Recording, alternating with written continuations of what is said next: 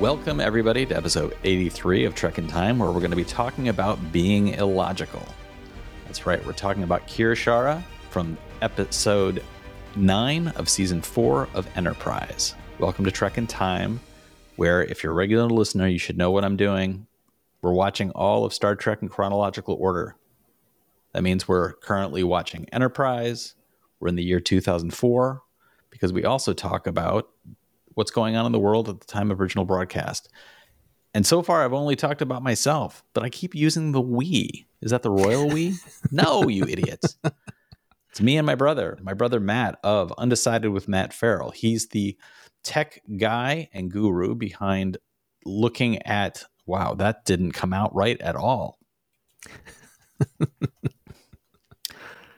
Going to go back to, and with me is my brother Matt. He's the guru and inquisitor behind the YouTube channel Undecided with Matt Farrell, which takes a look at emerging tech and its impact on our lives. So with us looking at Trek in chronological order and taking a look at the world at the time of original broadcast, we're looking at Enterprise and we're looking at the year 2004. And Matt, how are you doing? I'm still thawing out from the cold New England weekend that we've been having. Yes. Thankfully, it's warmed up today, but bitter cold in the Northeast. And I think sometime today or tomorrow, it's supposed to be up in the 40s or 50s here in New York. So It's like, I knew the weather was coming just because everybody had been talking about it. Yeah. But it was Friday at lunchtime. I sat down to eat a sandwich.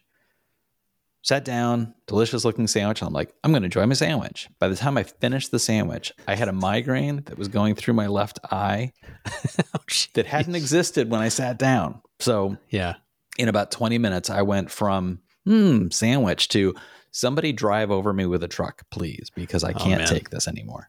And it was all because of the tremendous shift in the weather. The temperature while I was eating lunch apparently dropped something like 15 to 20 degrees. So definitely was related to that. But enough about the weather, Matt. Can't talk about the weather this entire podcast. No. We have to talk about Kirishara, Enterprise, Season 4, Episode 9, Season 4. Let that sink in. Season 4. And why do I say let that sink in? Because this is the moment when suddenly the show feels like, oh, this is just full-blown Star Trek. Yes.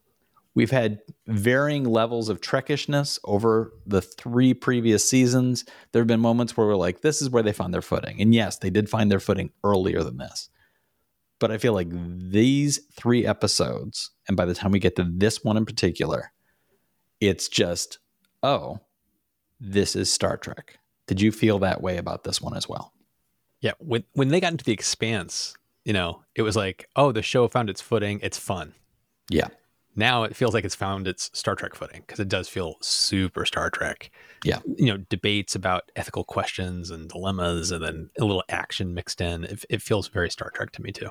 And having a full-blown return to Vulcan, having the classic Vulcan weapon make its reprise, little elements like that, just put it into terrain that feels like it was largely missing.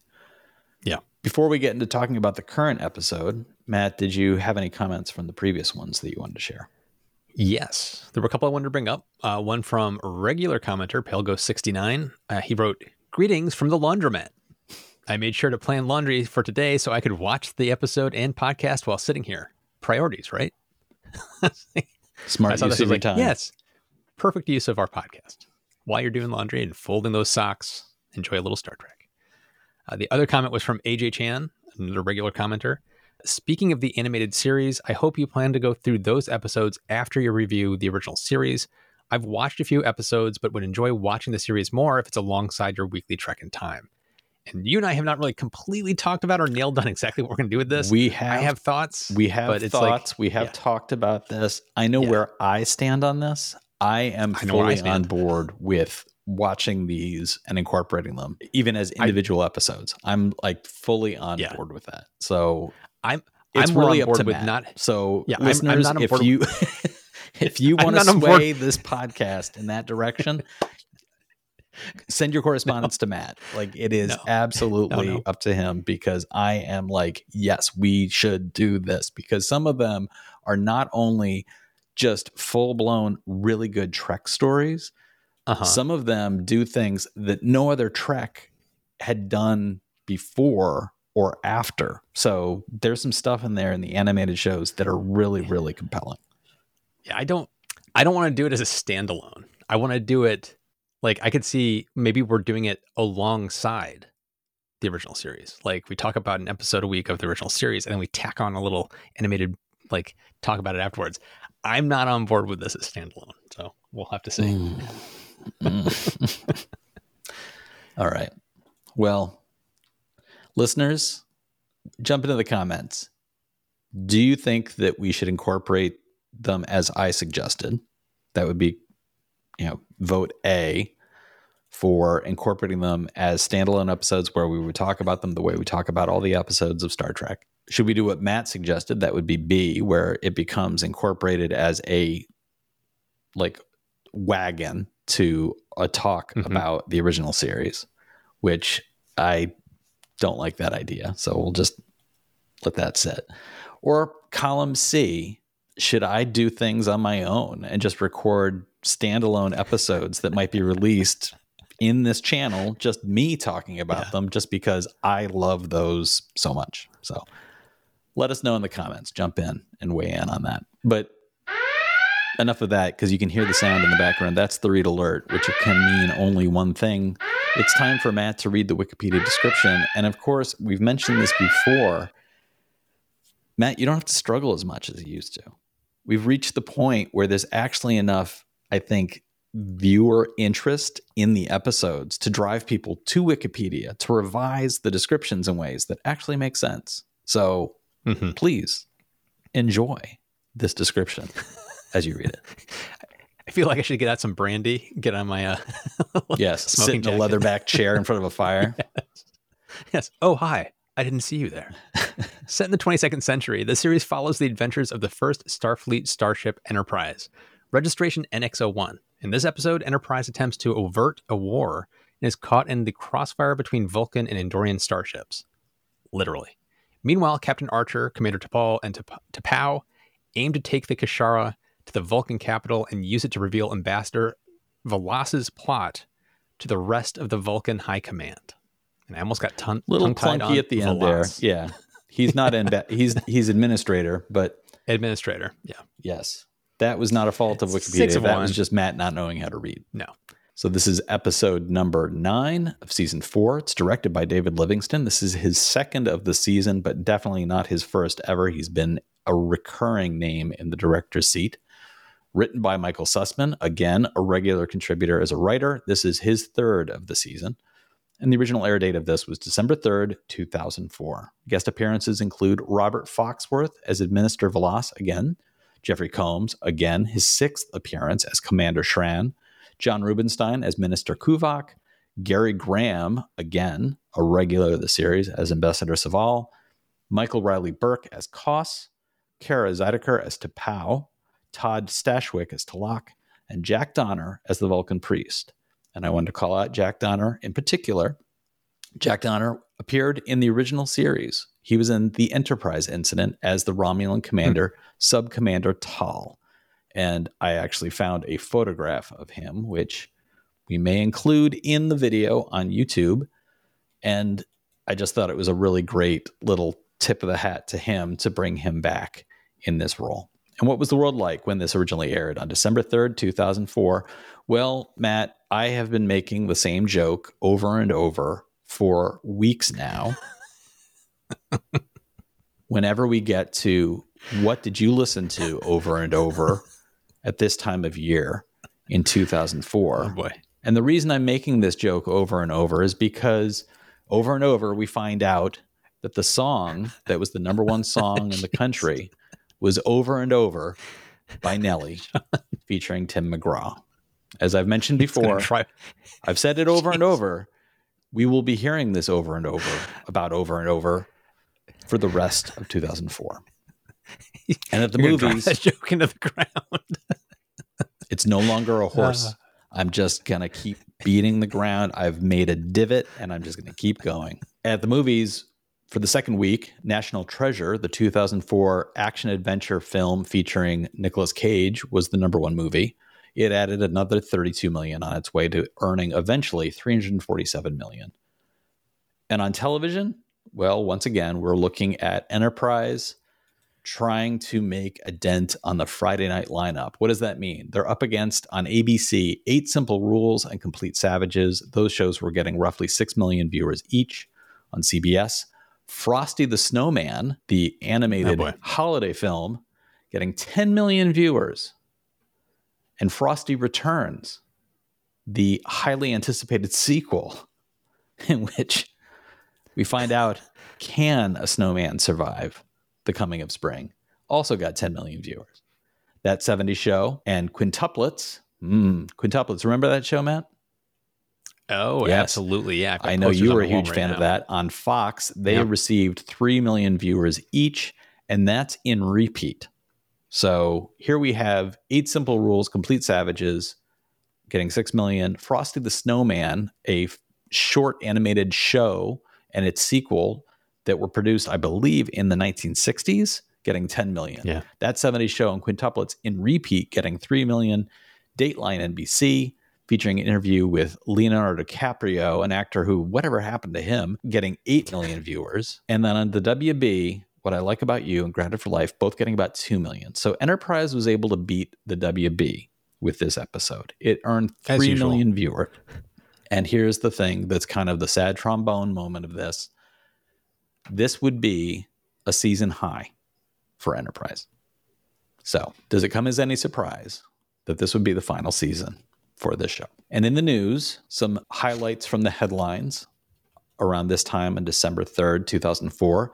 Dragomir Milosevic, the general who besieged Sarajevo for 3 years during the Bosnian Civil War, surrendered to the United Nations International Criminal Tribunal for the former Yugoslavia.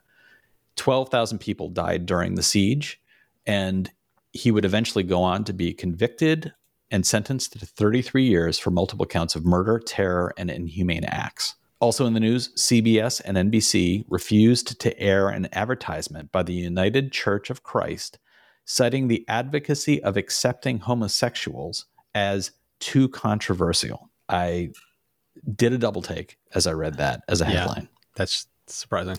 I forgot about that. And there was also this about the People's Republic of China.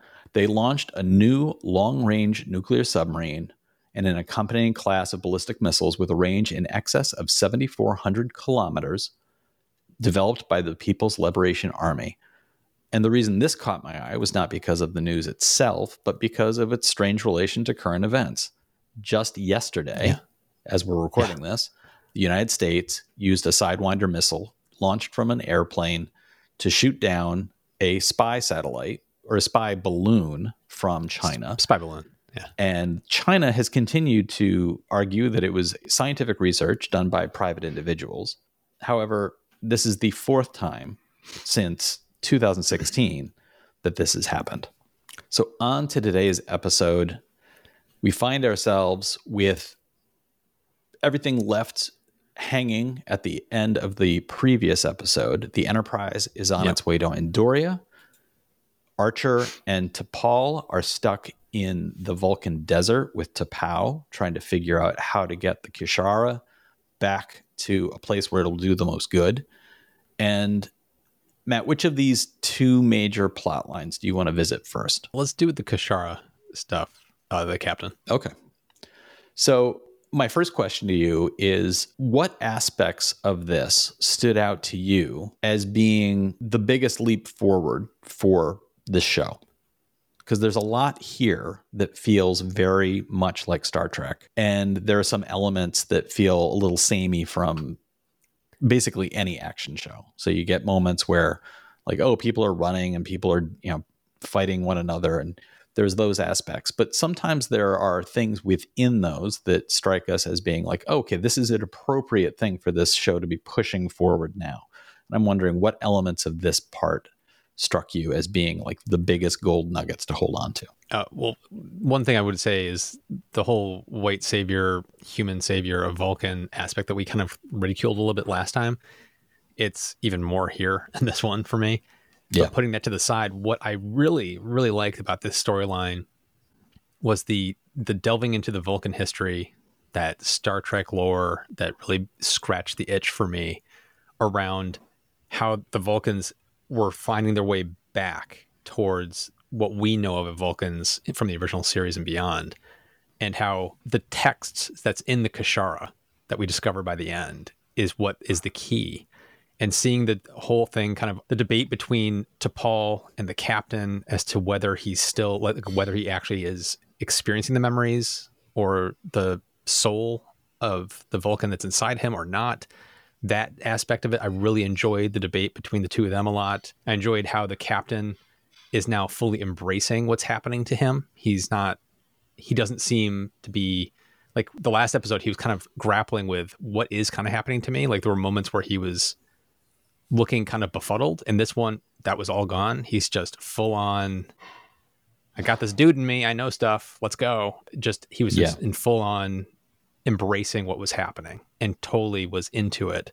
And the whole thing, like he's doing the Vulcan neck pinch, I thought was a nice little touch, because it was, and even what was it, T'Pau even commented at one point of, your technique is getting better. It's like when he took somebody down, it was like little elements like that showing how this is affecting him and making him more Vulcan-like in his approach to things was a lot of fun. But I just really enjoyed for me, the gold nugget was seeing what is meant to be a pivotal moment in Vulcan history kind of unplaying in front of our eyes, which is what I expect out of Star Trek. I expect some, this is going to have some kind of a profound effect. It's kind of like the Next Generation, the whole Borg stuff with the captain getting, captured. It's like, it's a pivotal moment. We're watching the pivotal moments of Star Trek history. And that's what makes the Star Trek shows Star Trek to me. And here's a pivotal moment in Star Trek history that we're watching. And so that's kind of why I liked that storyline of them, setting aside the fact that the captain had to be the person that's the one saving Vulcan. Still don't like. But I did like what they were exploring and the conversations around that. I agree with you. When you boil down a lot of the original series, it really does come down to the Enterprise meets a group of people they haven't ever interacted with before, and something changes the course of either the members of the crew or the people on the planet. Like, it's that pivot point that you're talking about. And that's dramatic storytelling. That's why we tell stories. Mm-hmm. If you tell a story about you go to the store and you bought some groceries and you brought them home, what's the point of that story? But if you go to the grocery store and you meet the love of your life, that's a story. So I think that that's on display here in the discussion around what does it mean to be Vulcan. Archer has some really great comments where he's laughingly talking to Paul about, I never got you guys before. And now I do. Like, I get it now. Like, what you've been pursuing, the centeredness, like, it's almost like he's gone on an accidental spiritual retreat. And he even ends it with, maybe I'll pick up meditation. And she says, it would probably be beneficial for you. It's this sort of accidental convert. And she doesn't even know how to interpret this side of the captain, saying, I understand and appreciate you in a way that I didn't before. And this is after they already have a very good relationship at this point. At this point, there's no question. She has totally made herself devoted to support of him, the fact that she has joined Starfleet. And she says of the Sirenites, this radical faction. And he makes the point of saying, you went so far as to join Starfleet, which a lot of Vulcans would consider radical. So it's a lot of discussion around context, matter of perspective, and relationships. There's this great sequence where T'Pau reveals that she had actually mind melded with T'Pol's mother. It's a little reminiscent of Spock and Picard talking about the fact that Spock had never melded with his father, and Picard offers him the opportunity to meld with him. That is played for a lot more deep emotional impact than this. And I think intentionally so. I think they knew they had an echo going here that they didn't want to try and recreate too much. But it's a nice moment nonetheless. It is reflective of T'Pol's struggles with her new relationship to being first of all, she brings up the mind melding, which she was forced into, the Pinar syndrome, which she has struggled with, and the emotional changes in her post going into the Expanse and the changes she put herself through the taking in of that mineral. So here she is now revealing these things to Paul, to Pow, and to Pow surprises her with, I could probably fix the Pinars because that is as much a myth as the mind melding itself. It's our birthright. It's our birthright. And the Pinar syndrome, to Pow explains, is when somebody who doesn't know what they're doing inadvertently causes damage. But T'Pau suggests she could fix it. So I think we have another turning point on a personal level for T'Pol, who post this experience, and we'll talk about another element of her journey later on, I'm sure. But in this moment, it is potentially another shifting point for her as a Vulcan. And there is the reflection of Vulcan society in general as the result of the Kishara making a giant turn. Now, let me ask you this. One of the things I really liked about this part that you're talking about now is how everything weaves together so neatly in what this show has been doing from the very beginning. And I'm not sure if it was intentional or a happy accident, because all along the Vulcans have been more emotional than we're used to, a little more devious than we've ever seen them. They outright lie, which we've never seen them do. The whole, the outposts where they're spying, all that stuff from the very first season to now is like, they've set it up that the Vulcans are not what we know. And in this, they're clearly showing that here's this repressive regime in Vulcan that has basically said mind melding is basically illegal, it's taboo, it's dangerous. Serenites are this faction that's been shoved off to the side. And it's very deliberate, because we talked about this last time. Mind melds, you become one with each other. You can't lie. So it's like lying becomes impossible in a society where everybody can mind meld. It's also about first sources. So the teachings would be transmitted directly as opposed to being lost. Right. That's part of it too. So a regime wouldn't be able to lie to its people. Yeah. So it's kind of like, it makes sense why you would ban mind melding. And here they are like, oh no, it's our birthright to do this. And so once they get that back going into the future Star Trek, you can understand why suddenly all Vulcans are very matter of fact. They don't lie. They're following they're all kind of following that Serenite mentality, but it makes sense why they're a uniform depiction of them as well. Correct. Right. So it's like, I don't know if that was an accident. Like, I don't know if it was like they weren't thinking about this in seasons 1 through 3, but in season 4, they were like, hey, I got an idea of how we can make this sense.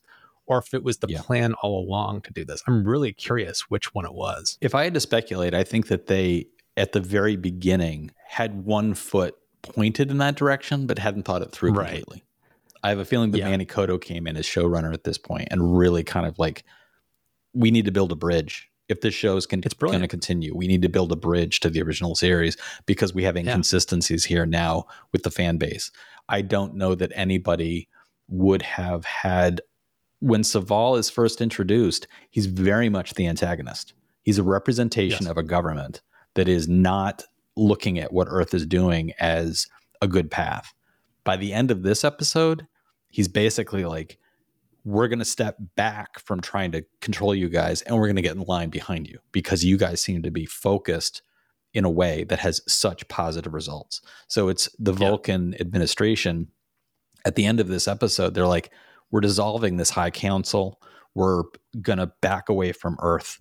And I think you're seeing a new dawn of what it means to be in this neighborhood of systems. And we, of course, as fans know, okay, we know what's coming. But in that moment, it is a huge change for Saval. And Saval goes through in this 3-story arc. If you only came to this series for these 3 episodes, if you hadn't watched anything else, you would still have a sense of Saval's story arc of starting off with this semi-antagonistic relationship, beautifully depicted in the scene with Forrester, where Forrester says, wait, are you scared of us? And there's that nice discussion around what humans look like to a Vulcan. Mhm. And then through this with the torture sequence with Shran and Oh yeah. the evolution of Saval's position in helping undo this regime, including his revealing of, I can do things that have been forbidden. And I'm not a Serenite, but I know what they are talking about. And it's not that he wants to disprove them. He's just, there are things that we don't know, as opposed to Vlas, the main administrator, who is fully going full-blown dictator. And it's all about control. And you see him using Vulcan attitude about arguing from a logical perspective for terrible acts. And of course, this is in 2004.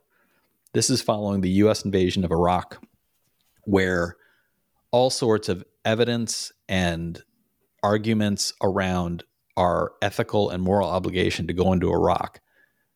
At this point, all of that crap had hit the fan, and everybody knew, okay, this was a boondoggle to begin with, and now we're in this terrible quagmire. And not to argue at all that Iraqis would have been better under Saddam Hussein, but our first principles in going in were fabricated. And here we have a storyline in popular media, in Star Trek of all places, basically saying, here is a major race that you've been familiar with through all these stories. This is what they did as well. And it's all to create a scenario to go to war in the name of, it's logical for us to strike first in order to undermine what we think is an unstable regime. Even fabricating, holding onto the Xindi weapon. It's a remarkable storyline, given what we know of the Vulcans as characters in the future of Star Trek. But I would actually say I agree with you 100% on that. But there's, for me, of like, there's kind of, I'm looking at it as three parts. There's the Kashara with the captain, that whole part. There's on the Enterprise with Saval and Trip and crew. And then there's what's happening in the high, like the council. And for me, the weakest element is the council. And it all comes down to that chewing the scenery performance by the guy that's playing Vlas. Yeah. I don't blame him for that. I believe that all rests with the directors. Yeah. Yeah. It's Robert Foxworth. He's a good character actor. He's been in lots and lots of things. And yes, he is just allowed to twirl mustaches left and right here. It is unfortunate. It undercuts everything. Because like what you're saying is 100% true of like, it's modeling after what happened at the time, 2004. It's making a clear statement about that. But because he's so mustache twirling and he is like amped up to 11 emotionally. He's like he is full on Romulan. You know what I mean? He is just completely unhinged. And nobody is calling him out on it. The only person in the council that's calling him out is not calling him out for, dude, why are you so emotional? He's calling him out because like, I don't think this is right. You know, like, where did you get that evidence? He's being very John logical Rubinstein about like, as Minister Kuvak, who's trying to be the voice of reason. Yeah. Right. So it's great that he's there as the voice of reason, somebody that's dissenting and pushing back. It was great to have that to show that the council is not unified behind this man.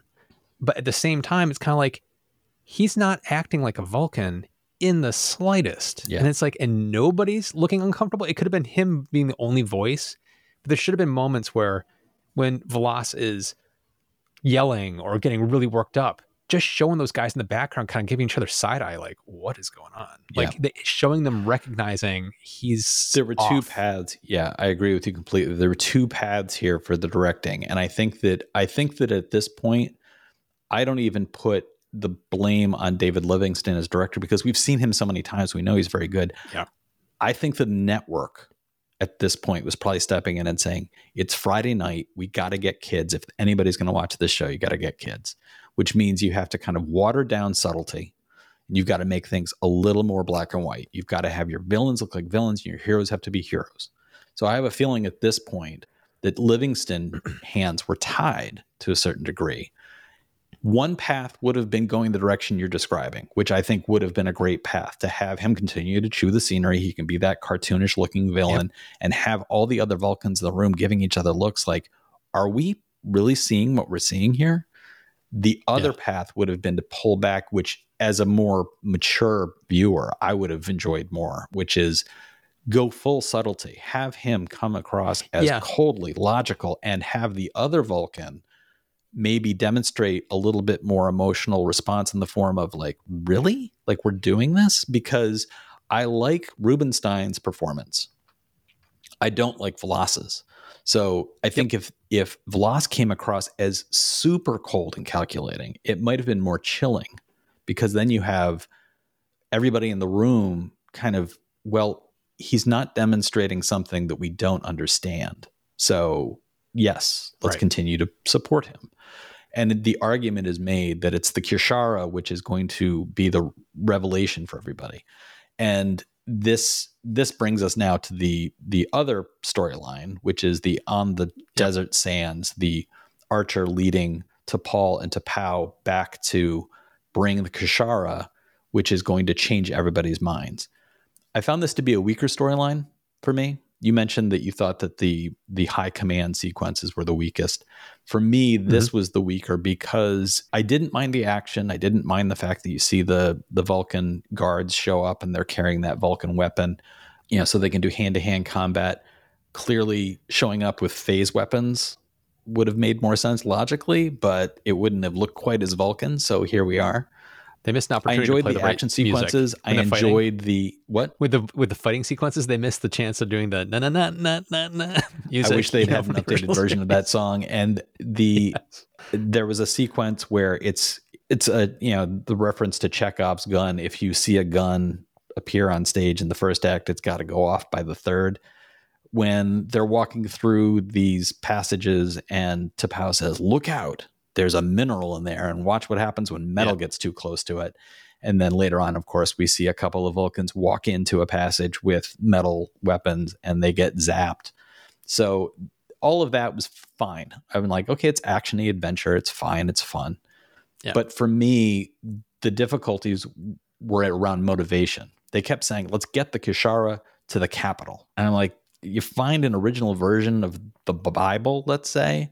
You don't say, quick, get me to Rome. Like, it just didn't jive in a way that I didn't understand that they had a clear idea of what they were going to do. And Archer never revealed, I know how to activate this. He could have activated it at any moment. They were in the desert. He could have pressed those buttons and they could have seen the scriptures and been like, okay, this is why. But I felt like they were withholding from the audience a little too much of like, wait, why are you going to the capital of all places? The most secure location, but so it's a little bit hand wavy as far as like, here's why we're going there. I also didn't like Archer's. It would have helped if when Archer is like, I know logically going after T'Pol and rescuing her doesn't make sense, but I'm human, so I'm going to do that. I don't think that they hammered that hard enough that he was making a human decision as opposed to a Vulcan decision. Mm-hmm. But even having said that, I don't think the human in him would have made that decision. So it was a moment where I was just like, okay, wouldn't he understand? Like, it's more important that we get this thing to where we're going. So I found myself thinking, they're not sharing with us why getting it there makes sense. They're also now not sharing why going after T'Pol makes sense. It all felt very, we're the action storyline as opposed to, well, that's, being a part of the intellectual thrust of the episode. I think that's why when I was talking about that storyline is one I kind of enjoyed. I was just hand waving, just ignoring that part, because all that action stuff was just like, it washed over me. It was like, most of this doesn't make sense. It doesn't really matter. They just have to get to the capital, whatever. But it was the stuff that happened kind of before that and during that, where they were talking about the history and his attitudes shifting. Those conversations I thought were really kind of the golden nuggets. But I agree with you. It's like, it was a weak part of the story. And it was clearly that just there for, we need some fist to fist, hand action here. So let's just have people just fight in the desert. That does bring us to, unless there's something more you want to say. No, I was going to say probably what you're going to say, which is that brings us to what's going on in space. The Enterprise. Yeah. Yes. I got to say, this is another part of the story I absolutely loved. Again, I love seeing how at home Trip feels as commander. It was so cool to see. Once again, he's just super ease commanding the Enterprise. It doesn't feel like he's no longer a fish out of water. He's making decisive decisions. And some of the shortcomings we talked about in the last episode were actually talked about in this episode, where they actually had this debate about, like, are you doing the right thing? Like, Reed and Trip have this excellent conversation where Reed's like, you were ordered to come back to Earth, and you're not. And I like the fact that Reed is in that you can come to my court-martial. And I like the fact that Reed in that moment is effectively being a good first officer, challenging the captain's decision-making and saying, like, okay, you're doing these things, but here's the argument against it. And the back and forth between the two of them is straddling that line of officer relationships and friendship. And I think the writing does a really great job of revealing, like, this is a legitimate debate between officers, but it's in the language of friends. The fact that Trip ends it with, like, you can get a seat at my court-martial. Like, that's not what Picard would say to Riker. Picard and Riker having the same conversation would have been very official sounding. It would have been very different. Yeah. And it would have yet again been a very common conversation from the original series between Kirk and Spock, but it wouldn't have sounded like this. So I think the writing was very strong for this part of it. There's also, and Saval is terrific in this storyline. When he comes into the room immediately after Reed leaves, and then he has a conversation with Trip, and Trip's like, I'm not sure I'm doing the right thing. And Saval says, for what it's worth, I think the captain would be doing the exact same thing you're doing. Yeah. And then Trip's saying, that's what I keep telling myself. Yeah. It's like, I just like the fact they were showing doubt in a private scenario, not in front of the crew on the bridge. It was just, it felt very like you said, Picard talking to number one in his ready room. It felt very, you go, Trip. I can see you at some point becoming a captain yourself. It's like, he felt very at home. Like, it's nice to see him grown up from season 1 to now. And then the writing was just really strong with all these conversations that were happening. Yeah. I don't know if you want to, I was going to jump to when they go and search for the Andorians. I really enjoyed the Saval saying, I know where to find the Andorians. We know we're hiding. We know. Great episode for Gary Graham as Saval. It's a great episode for him because he's able to really, like, I mean, Gary Graham must have been happily, doing the work that he was given during the previous 3 seasons. But for these episodes in particular, he must have been very happy to have been in this position to be given this kind of scene time, because he's really depicting a Saval who, the first time we see Saval back in episode 1, he's just the Vulcan who's like, you guys aren't ready. You're losers, and wants to shut the door on Earth. Here he is now giving a very compelling and nuanced performance around, we know what the Andorians are up to. We understand where they've been hiding. He's got all these moments where he's able to reveal Saval knows what he's doing. Saval is a smart guy, and he's been able to rise to a high level under what is effectively a despotic regime. And he's been doing it in the name of protecting Vulcan. So he's been a cog in a bad machine, but for good reasons. And I like that complexity for this character. Also, when they finally do get to the nebula and Saval tells them to basically radio into the cloud, and he keeps calling out, like, I know you're here. Yeah. We know you're here. Please answer me. We have important information to you. There's nothing that I'm saying. And Trip's like, hey, this is Trip. What's up? And then he finally responds. I just love the fact that the Andorians are just ignoring the Vulcans because they don't trust the Vulcans. And then here comes a pink skin they know. Yeah. It's like, oh, yeah, Trip, I know you. Yeah, I trust you. Yeah, Trip I really enjoyed the call out. That happened. Yeah, really funny moment. Yeah. And not played for laughs. That's what made it work. No. It was so subtle because Trip says, hey, this is Trip in command of the Enterprise. And then immediately, tink, they get the response. It's almost like Shran is there, like, it is. Okay. So that leads us to, there's the back and forth initially around, can we believe you? I like the scene very much between the first scene with Shran coming aboard and like, why would you do all this? Why would you share all this? And Saval making all of his very logical arguments and statements, but it's just not enough for Shran. There is not enough of a foundation of trust, even though they do refer to the fact that they've had months-long negotiations previously. It's just not enough, which leads Shran to abduct and then torture Saval. What did you think about the whole torture sequence?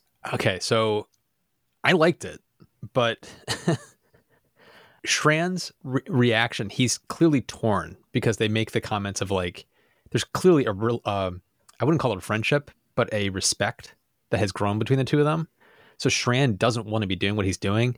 I think they could amp that up a little bit more because there were moments where it was kind of like he went too easily into the torture. They did try to play it off as like, especially in the beginning of the torture scene where Shran, what was it? The Saval says, let's just get this over with. And Shran's like, yeah, good point. Let's just go. Let's just amp this up really fast. Let's fast forward this as fast as we can because we got to do what we got to do. I thought that was kind of a nice touch. But I also want to kind of call out, I absolutely love how Saval says, torture doesn't work. Pain doesn't work on Vulcans. And then this like diabolical torture device the Andorians have come up with of like, oh no, we're not going to hurt you. We're just going to make you feel emotions in a way that's going to be really uncomfortable for you. Yeah. It's like, we're I going just to love unvulcanize you. Yeah. Yeah. And it was like, and the look on Saval's face of like, oh shit. And just like that look that comes over him when he realizes what's about to happen. It was a nice playful kind of like, not playful, but like, it was fun to see how the Andorians are sparring with the Vulcans and they both are just like at each other's throats for no really good reason, but it's interesting to see how they're kind of like finding each other's weaknesses and trying to play on those weaknesses. Yeah. But for me, I think they could have amped up the reluctance of Shran wanting to do this. Yeah. And it was a little too subtle for me. So there were moments where it was kind of like, Shran, you just seemed a little too glib about just like, let's amp it up.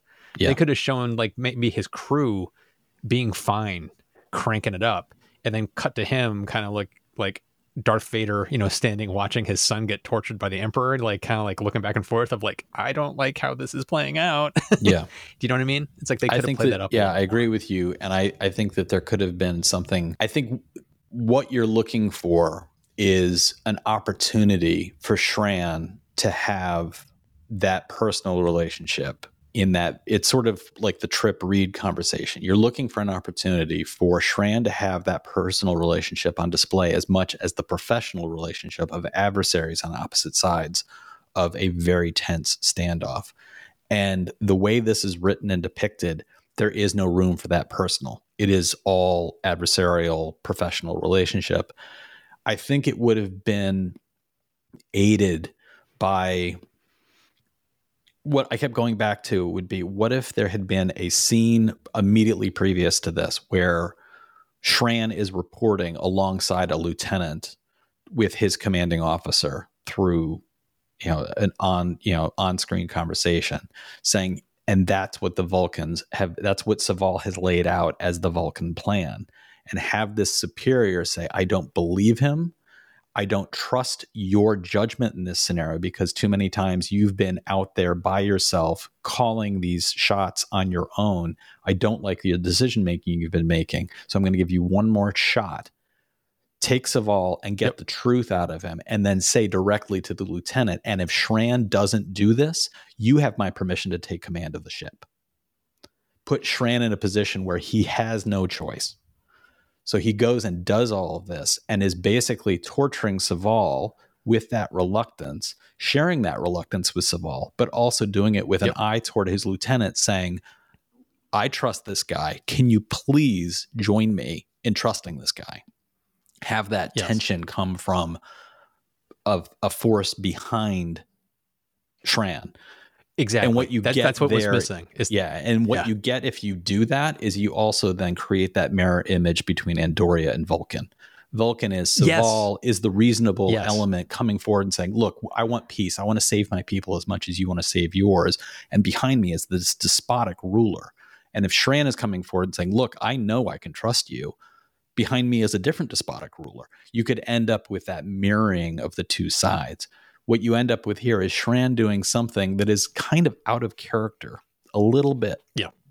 There's a moment of him saying, I wish I didn't have to do this. I wish I didn't have to do this. And it made those torture sequences feel too long. I would have appreciated less of the torture sequence and a little bit more of what I've just described, of him in a position of, my lieutenant has been told to keep an eye on me. And I know that. So I have to do this performative thing for him because this guy is going to take command of the ship if I don't do this. So that would have added a layer to it that I think would have really benefited not only what does happen on screen, but the bigger picture of Andoria is in its own version of an awakening as what Vulcan is going to be going through as a result of the Kir'Shara. Yeah, agree. So one of the big elements of this is, how do you get the Kir'Shara into the capital? They reach the precipice, literally. They're looking off of a cliff over the capital city. And there's this whole like, well, we made it this far. What do we do now? And Archer makes the little winking at the camera comment, I think I know a guy. And it turns out that it is T'Pol's husband, who helps them because of reasons. Found it very strange that he did this. I mean, like, did that stand out to you as like, wow, that really doesn't make a whole lot of sense? It didn't make sense. It felt a little too convenient, like, especially when he was like, it wouldn't be a good husband if I didn't help my wife. And by the way, you're not my wife anymore. Yeah. Go enjoy your life. And he walks away. It was like, well, that was awfully convenient. A yada, yada, yada.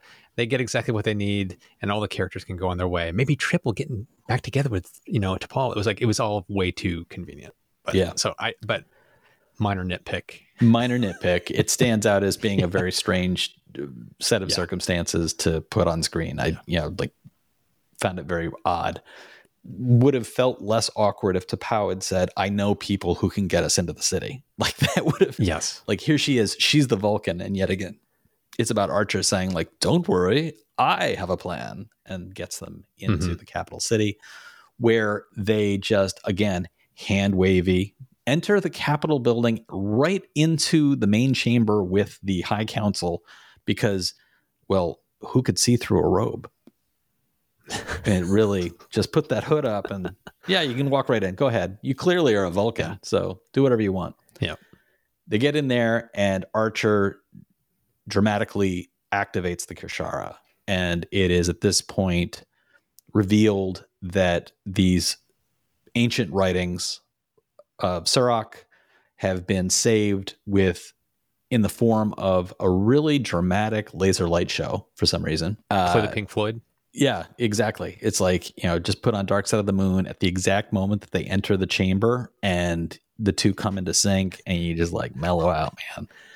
But the whole sequence is fine. I mean, it's like, it's interesting to look at. It doesn't make any sense logically. Like I've got these writings and I know these are important to save. So I'm going to save them in this three-dimensional circular hologram that will just continue to evolve as you're looking at it. Like, it's for TV. Oh, right. It's for TV. I get it. Like, hand wavy. And it's like they've got these things now.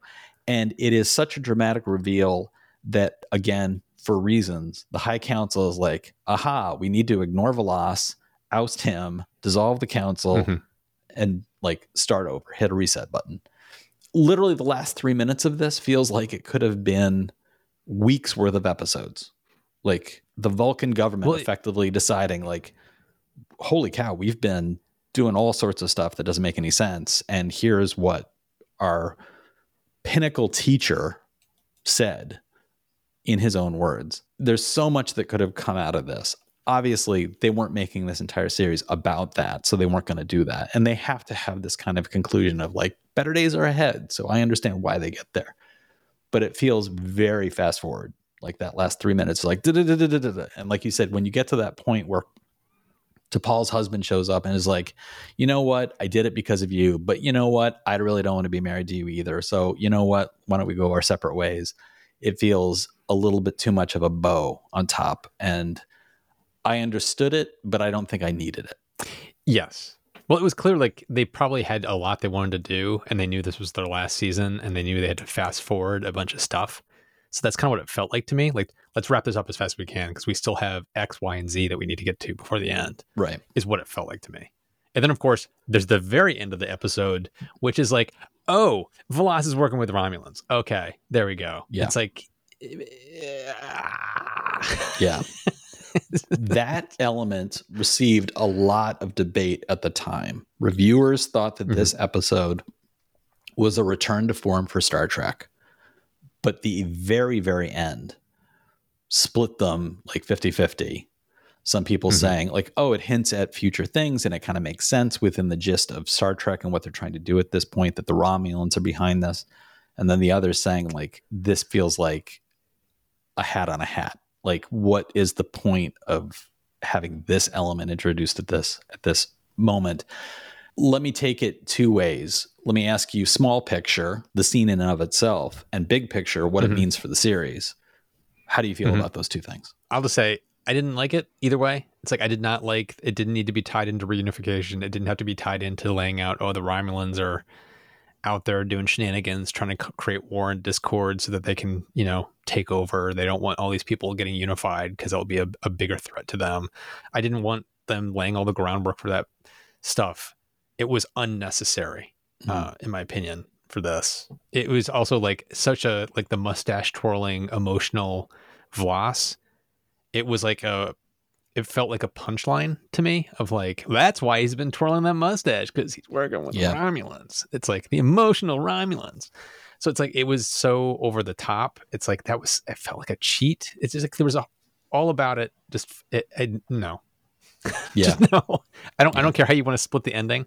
I just didn't like it. I thought it was too on the nose. It was too unnecessary. It was just like a sad trombone playing like at the very end for me. I agree with you. I hit the point at the end of the episode when we see the Romulan's back is turned to us and he has the telltale grid pattern in his clothing, which is the very easily identifiable as a Romulan. And you hear the conversation between him and V'Las, and immediately I was like, oh God. Small picture, not necessary for this episode.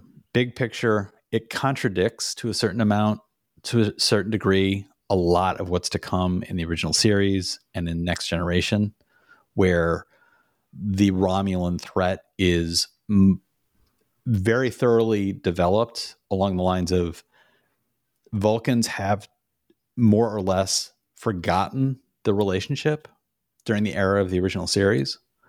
So for this to be here in this moment really feels like an alien race, the Romulans, is talking about reunifying with Vulcan, and the only people to know are a tiny little fraction of a handful of V'Las and whoever co-conspirators he has. Like, it just doesn't jive that when later on in the original series, when we first see Romulans, it is a big reveal that Romulans and Vulcans look alike.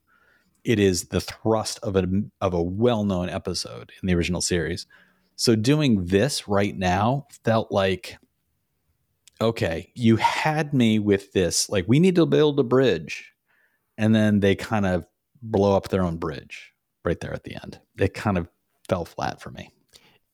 The better way to do it would be there's an invisible guiding hand that they still don't know who it is, kind of a thing. Like, somebody was behind this, but we're not sure who, kind of a thing. But you couldn't do that because it'd be like not as obvious enough as they needed to be. They needed to let everybody know it's Romulans, wink. So it's like, it just completely unnecessary. They should have just cut it completely. Yeah. And it continues to be part of what I think is the conflict within season 4, which is it is now a Friday night show. So you can see the arguments that we've been making about like making it more kid friendly, more action focused. But then this at the end is only going to be picked up by adult audiences who know those connective threads. So for a younger viewer where this is supposed to be an action-y sci-fi show, they're going to be like, why the menace? Like, what does this mean? This doesn't have any bearing on anything. So it's almost like by trying to stick themselves in the middle path, they're lost. So it's a continuing struggle for the show at this point. And it keeps going back to me for the entirety of this series, the exhaustion on the part of the people who are making it. They didn't quite know how to plant fresh seeds for themselves, where a certain audience was happy to consume whatever they made. And I count myself among them.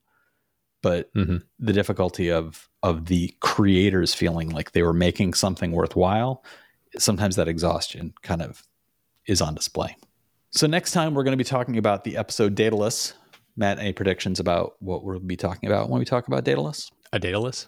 Yes, exactly. That is the best plot summary I've ever heard. I'm going to go to Wikipedia and I'm going to change the summary on Wikipedia to that. So next week you will be saying Daedalus. Before we sign off, Matt, is there anything you want to share about what's coming up on your main channel? By the time this episode's out, I should have a new one about my super energy efficient net zero energy home that I'm building, an update about how that's going, and had some nail biting, anxiety ridden moments during the build, which are explored in the video. I look forward to checking that out. As for me, if you want to visit my website, SeanFarrell.com, you can find out more information about my books. You can also go to your local bookseller or stores like Amazon, Barnes & Noble.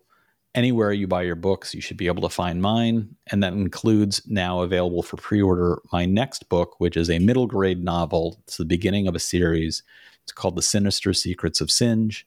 And it is about a young boy who builds robots and goes on adventures with a bunch of pirates. So I hope you'll want to check that out and share that with kids in your life. If you'd like to support the show, please consider reviewing us on Apple, Google, Spotify, wherever it was you found this. Go back there, leave a review, subscribe, and share us with your friends. And if you'd like to directly support us, you can go to trekintime.show, click the Become a Supporter button there. It allows you to throw coins at our heads. We appreciate the bruises. And when you do so, it will make you an ensign. And being an ensign means you will start getting our spinoff show, which is Out of Time, in which we talk about anything not related to this series, which is maybe we talk about other Star Trek shows, or we talk about Star Wars, or Lord of the Rings, or like in today's case, I think we're going to be talking a little bit about some anime. We're going to also be talking about some mystery series. So we hope you'll subscribe not just any to anime, that. Not just any anime. It's My Hero Academia, which was recommended to us by some of our viewers. So, some of our viewers shared that with Matt. So we hope you'll be interested in checking that out. And once again, you get that by supporting us directly through trekintime.show. All of that really does help support the show. So thank you so much, everybody, for listening or watching. And we'll talk to you next time.